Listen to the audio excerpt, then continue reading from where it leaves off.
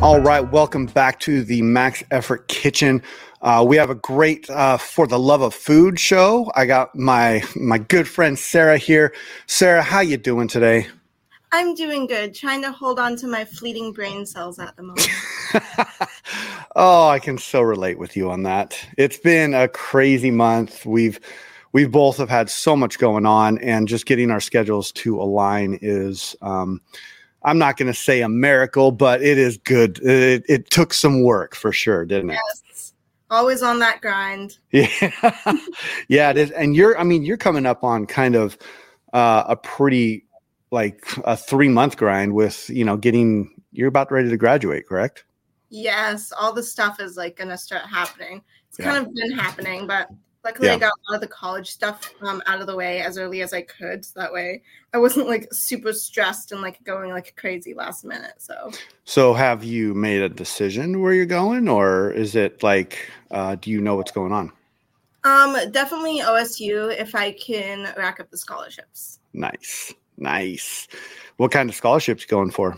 Anything I can get my hands on, really.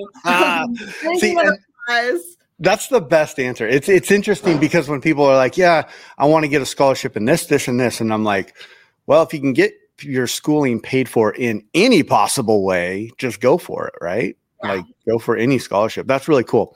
And very neat. And so going into college, like what's your initial major going to be?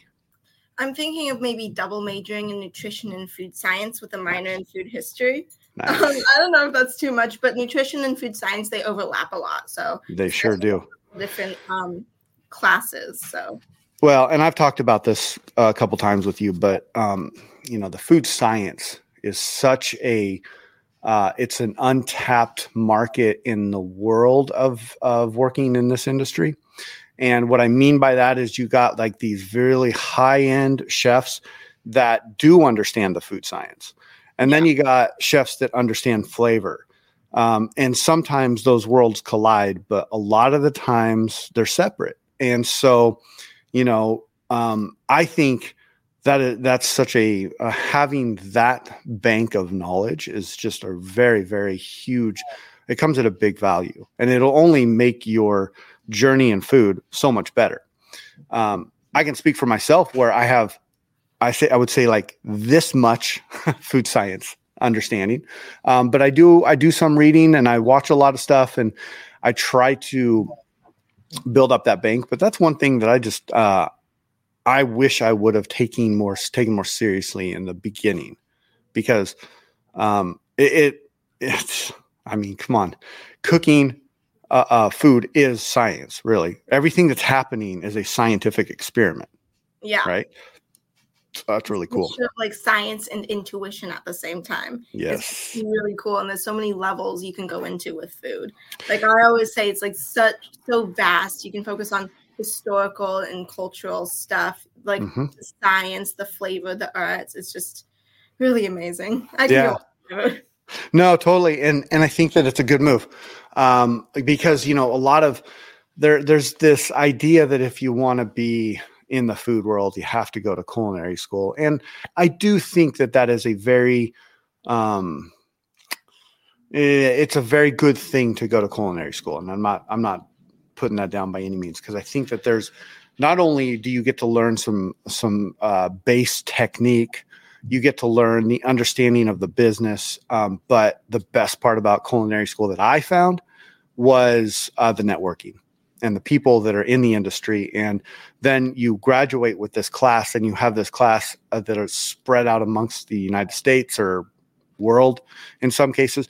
And you have these connections. I have people that work in San Francisco. I know people that work in like Minnesota. I have people that work in Florida. And then if I go there, I can always call and say hi. Yeah. So, and you just kind of have always that connection, that ability to travel and have somebody in that state that you went to school with, and that connection will always be there. So that's really neat.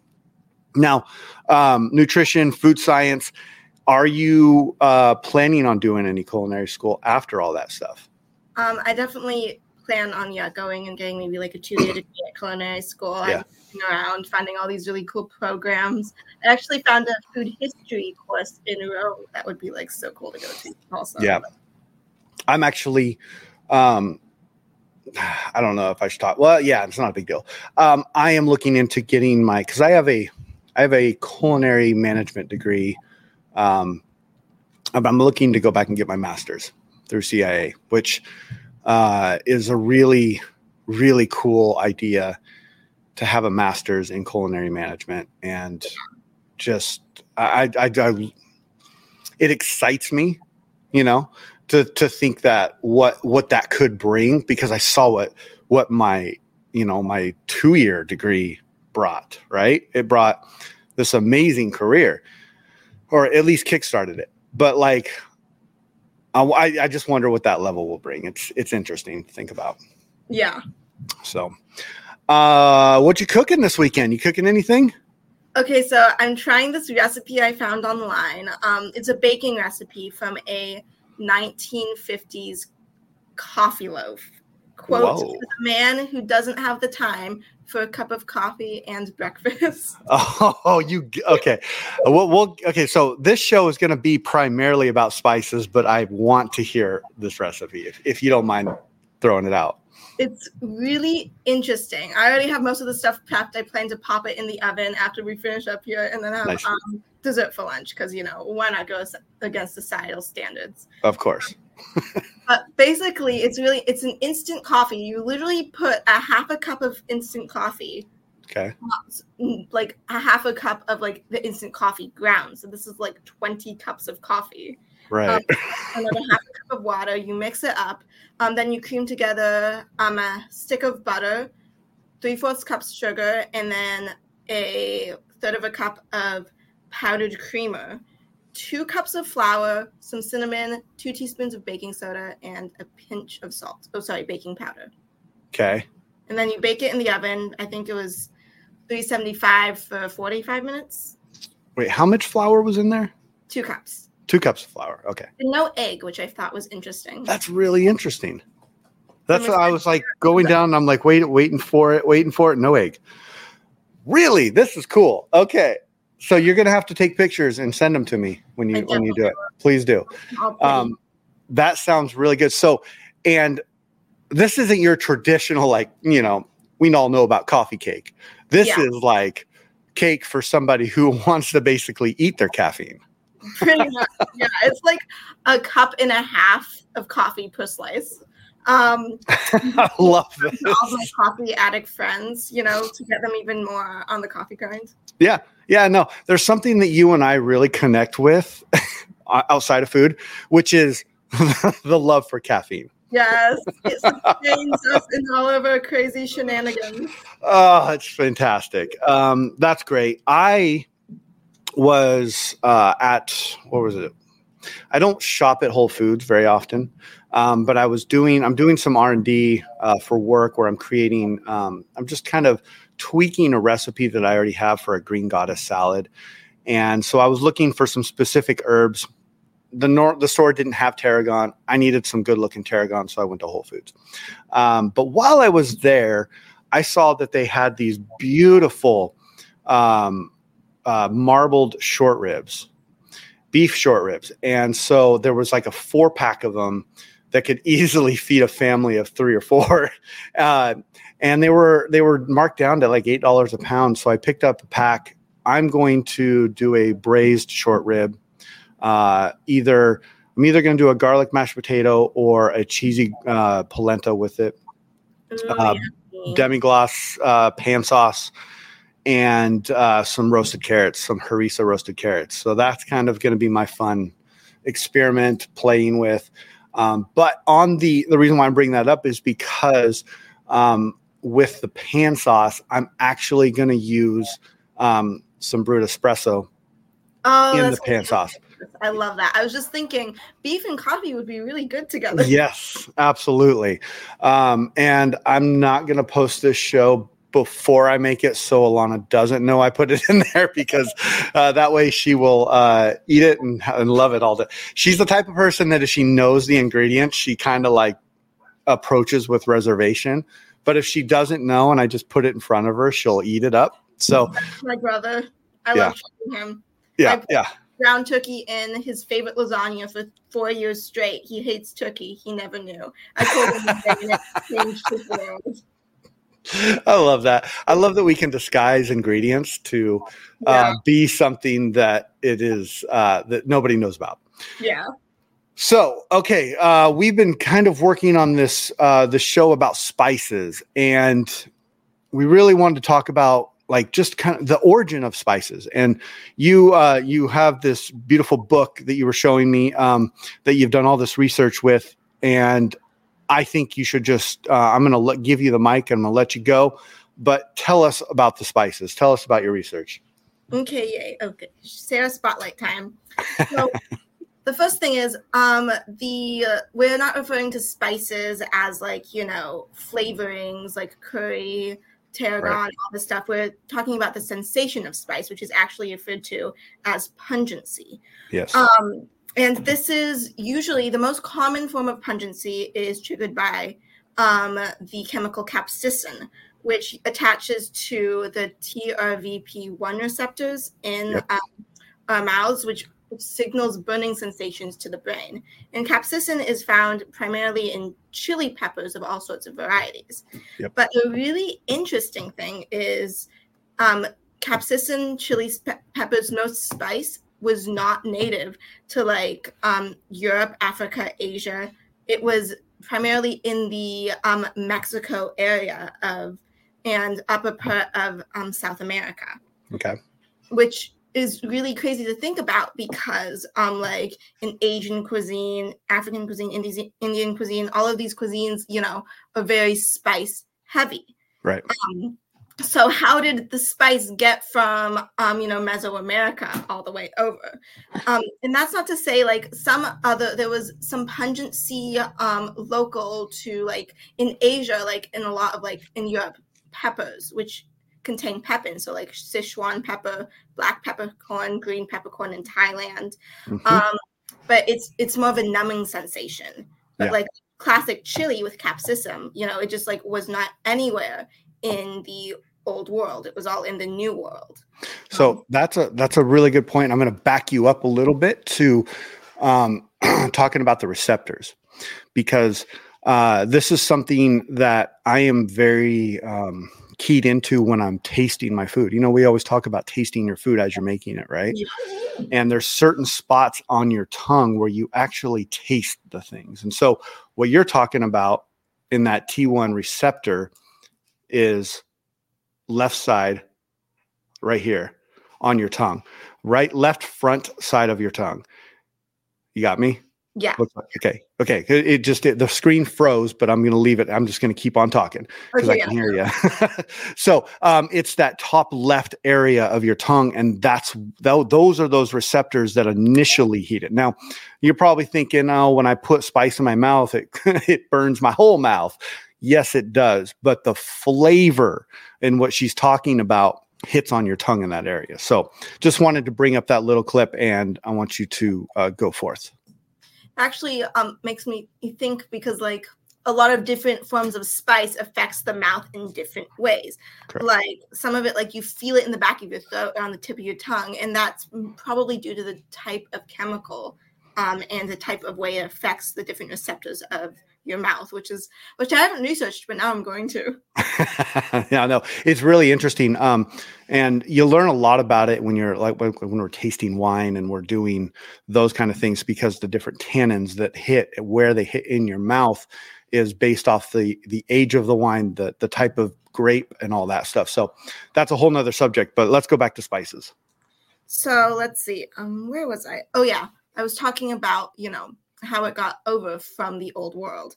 So spice actually didn't leave the new world, which is like the Americas and I believe Africa, until Christopher Columbus in 1492 via the Columbus Exchange, right? Right.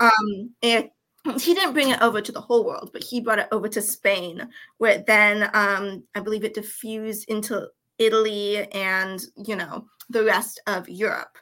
But what really was interesting is it was the Portuguese who brought spice over to Asia and Africa. And what happened was they actually they had an agreement not to go into the New World, but they snuck into Brazil and picked up some chilies. And then they brought it to India, and it diffused down from India into Asia, and then from Asia into, I believe, Africa. So it's like this whole chain reaction. Let's see. I'm going to review my many, many notes because I got a little bit excited and read like 8 articles. I like it.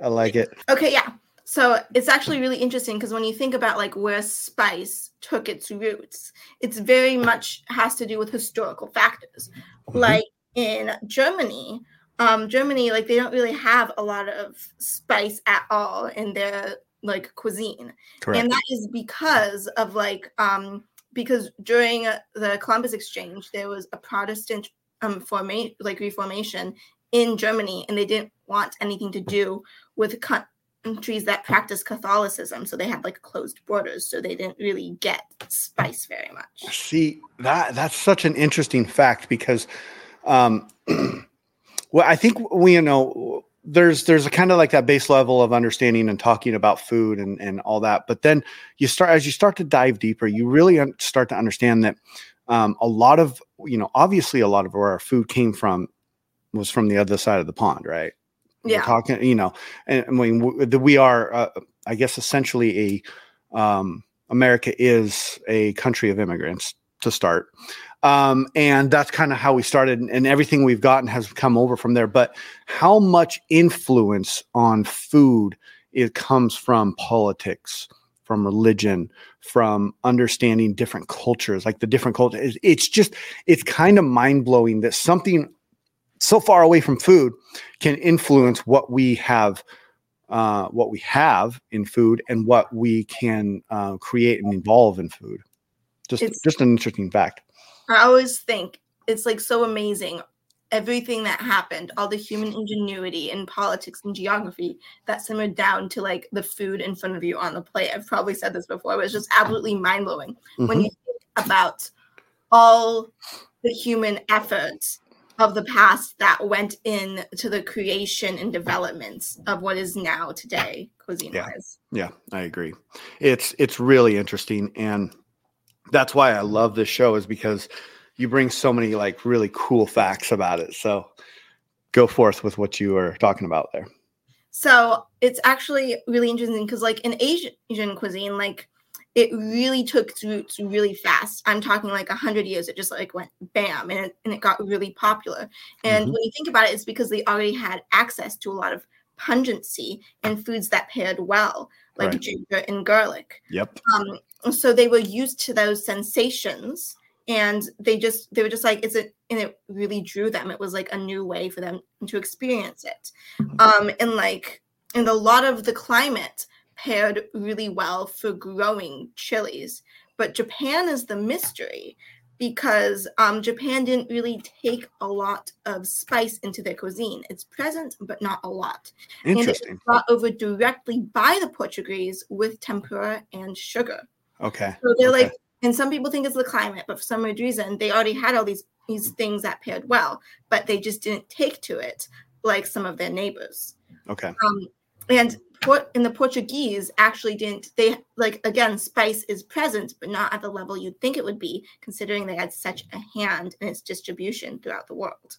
Right. You think of the Portuguese culture, and you're like, to me, I think spices.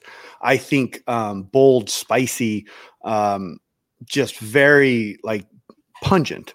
Good word. And so that's an interesting fact that that they're not actually. So if I'm understanding, they're not they're not using these spices, but they are distributing them. Yeah.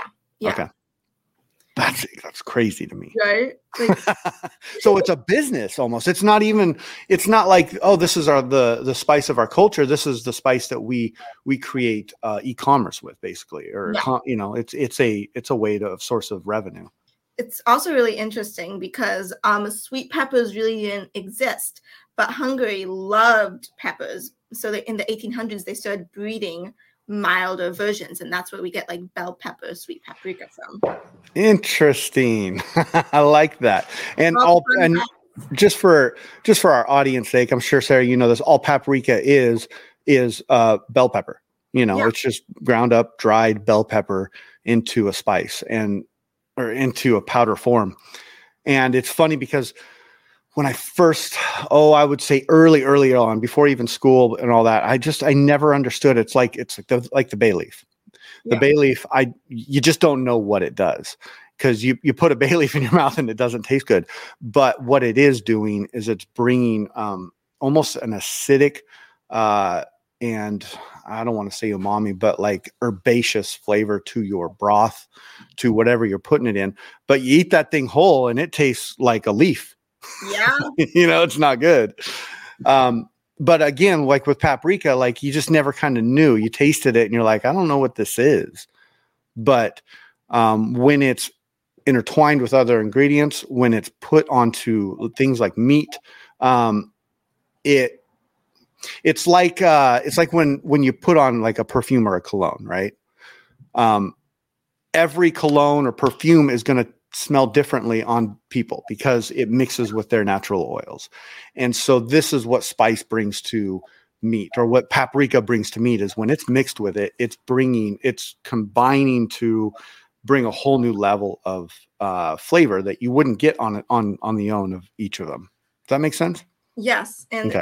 I was thinking about a fun fact that I wrote down, because different spices amplify different flavors, like not like pungency spices. Yes.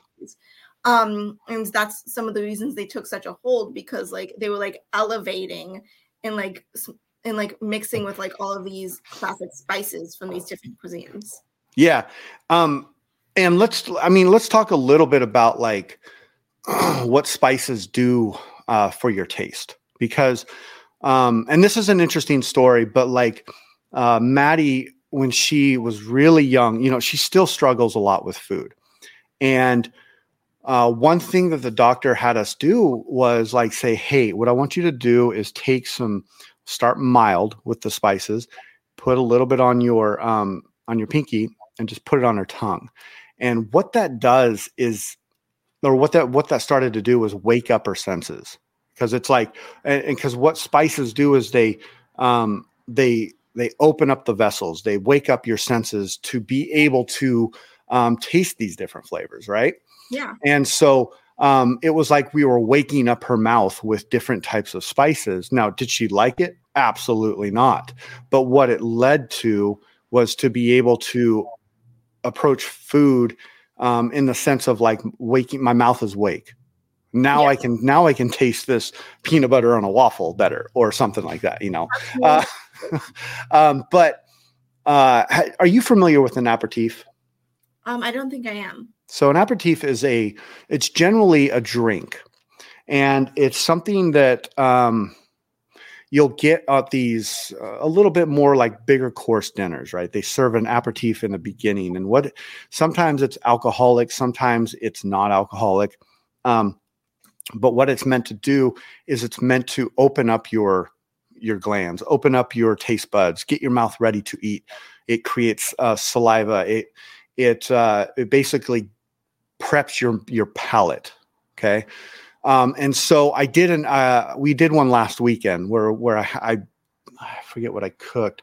I cooked some salmon. Okay. But I did an aperitif before, and all I did was I took fresh ginger, crushed pineapple, and I put it in a blender, blended it up, strained it with a fine mesh strainer to get the juice out of it. Put it in, and literally you don't need much. I put it in like about a shot glass each. A little cayenne pepper on top, and then a sliced strawberry, in there. So you're supposed to shoot it, take the strawberry. And what that did was it opened up everything and allowed us to taste the fish that I made in just a different way. And so whenever you're like serving, like if you're making a dinner and you're like, I really want this to be, I want this experience to be a little bit different, right? Try that. Try making look up aperitifs, look at and see what you find. There's all kinds of recipes, and generally they're very, very simple. But the idea is it opens up your senses, it opens up all the glands, and it's like, all right, we're ready to eat. And your food will taste different. It's really cool. It's actually funny because I've thought about that before, and I never knew what an aperitif was. Yeah. But I was always like, what if I pair drinks and I layer courses when I do course meals? Yes. I layer them so they lead into each other and kind of open up and build on one another to add to the experience. Like the other day I did a Korean inspired roast. It was a gochujang cherry roast with, I think, rosemary. Nice. And I made gochujang Hawaiian rolls and all this stuff, and I started the meal off by making a pineapple green tea to kind of open up the palate, because the acids, it just really, I've noticed that just really wakes you up. Mm-hmm. And it does. And I love that you did that. A tea, that's a fantastic aperitif. You know what else is a good one is a sorbet of a citrus sorbet. Oh yeah.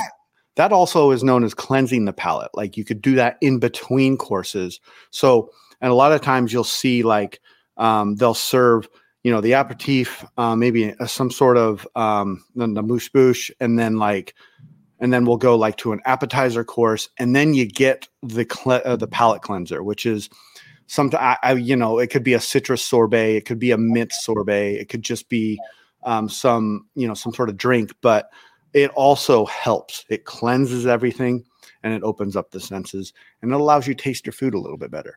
Yeah. So if you're trying to impress anybody out there, go just start with a lemon sorbet and see what happens. And this is something that I do a lot in my career when I'm developing a recipe. Start at the very basic. So you're making croutons. Okay. What do I know I want croutons to have? I want them to have the texture. I want them to have the crunch, or the crunch on the outside and this kind of soft on the inside. Cool. So I'm going to start there and make those. Now I want to throw some flavor. Well, let's start with garlic. Make a garlic oil, toss them in garlic oil, cook them. Start there. And then I start to really build on these flavors. Well, what goes with garlic? Let's do some rosemary, some herbaceous. Throw some rosemary in there, cook them off. Now we got garlic, rosemary, texture. Okay, what else can I throw in here? Maybe some lemon zest at the very end, right? And so you see how you're building flavors from the basics. But in order to do that, you got to kind of understand the basics of the product. And because a lot of people will be like, oh, I want to build a recipe, so I'm going to jump to the very top, the most technical run, right?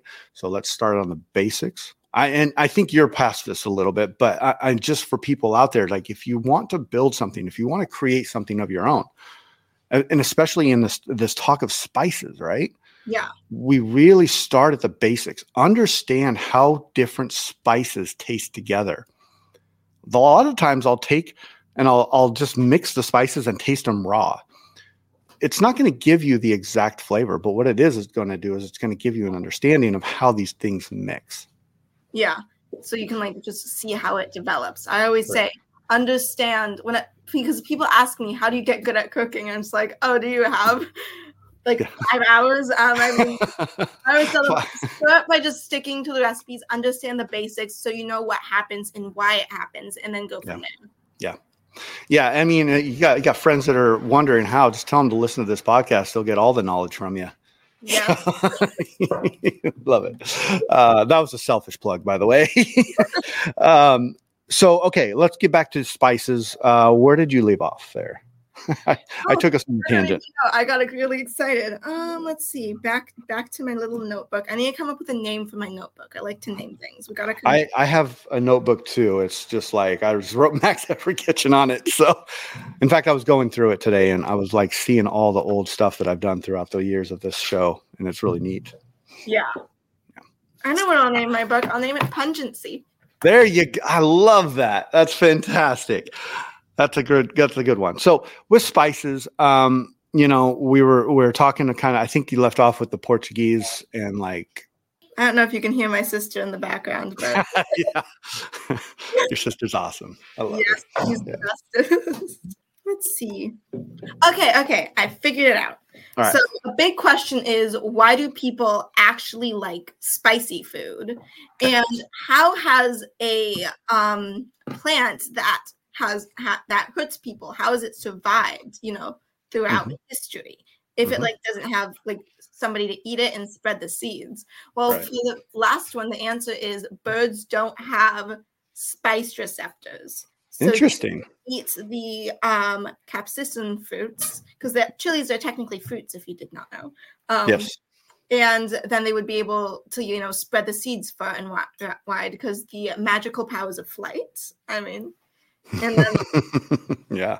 the big why do we like spice is a mystery that we have been trying to solve for ages. There have been Right. tons of scientific studies and all this stuff, and it's still kind of unresolved. There are many theories. One theory is it's due to capsicum's ability to kill bacteria. So it was Mhm. used to preserve old foods and make sure that spoiled meat could actually be utilized. Right. But that is refuted because people think that because you acquire such a large amount of capsicum to actually kill off bacteria. Right. The other one is it is used to help people cool down by triggering like your sweat reactions, but Mhm. that's also a metabolically high process for cooling off. Correct. But so a lot of people think it's like a fusion of everything. Yeah. And that it also is, in fact, due to culture. It's like a vestigial trait, like the human tailbone. We ate spice for multiple reasons to help us survive until we developed an enjoyment of it that has carried on throughout the ages. I like that. There's also another aspect, which is there's a spot or an area when you have had like enough spice, I guess, a level of spice in one sitting that will cause an euphoric kind of feeling. Oh, And this is interesting. I've only felt it once, and I did. There's a restaurant over in Southwest Portland called Salvador Molly's, and this restaurant has what's called the Great Balls of Fire. And what they are they're six habanero fritters. They're about that big. They're about the size of a meatball. And on the middle of that is a habanero salsa. And I think throughout the entire recipe, they use something like 24, 25 habaneros to make this. wow. And it's a challenge. And it used to be this thing where if you could finish it, you get your picture taken and put it up on the wall, right? This is the one and the last, or the first and the last food challenge that I've done. But I did it. I was there with Alana and we were some friends and we're like, we should do this. So me and a buddy each got one. And I'll tell you, going through the process of eating these things, I wasn't feeling euphoric at all, but I ate all six of them. They make you eat all the salsa too. And so I had to, begrudgingly, I had to drink the salsa at the end, and it was, but anyways, we were driving home and I'm like, Alana, you're driving. We were driving home and I remember being in the car going down the highway and just feeling this like really like floaty, euphoric, like really happy feeling come on me. And I was like, at that time, I didn't know, I was pretty young. I think I was like 24 at that time. And so I didn't know what was happening.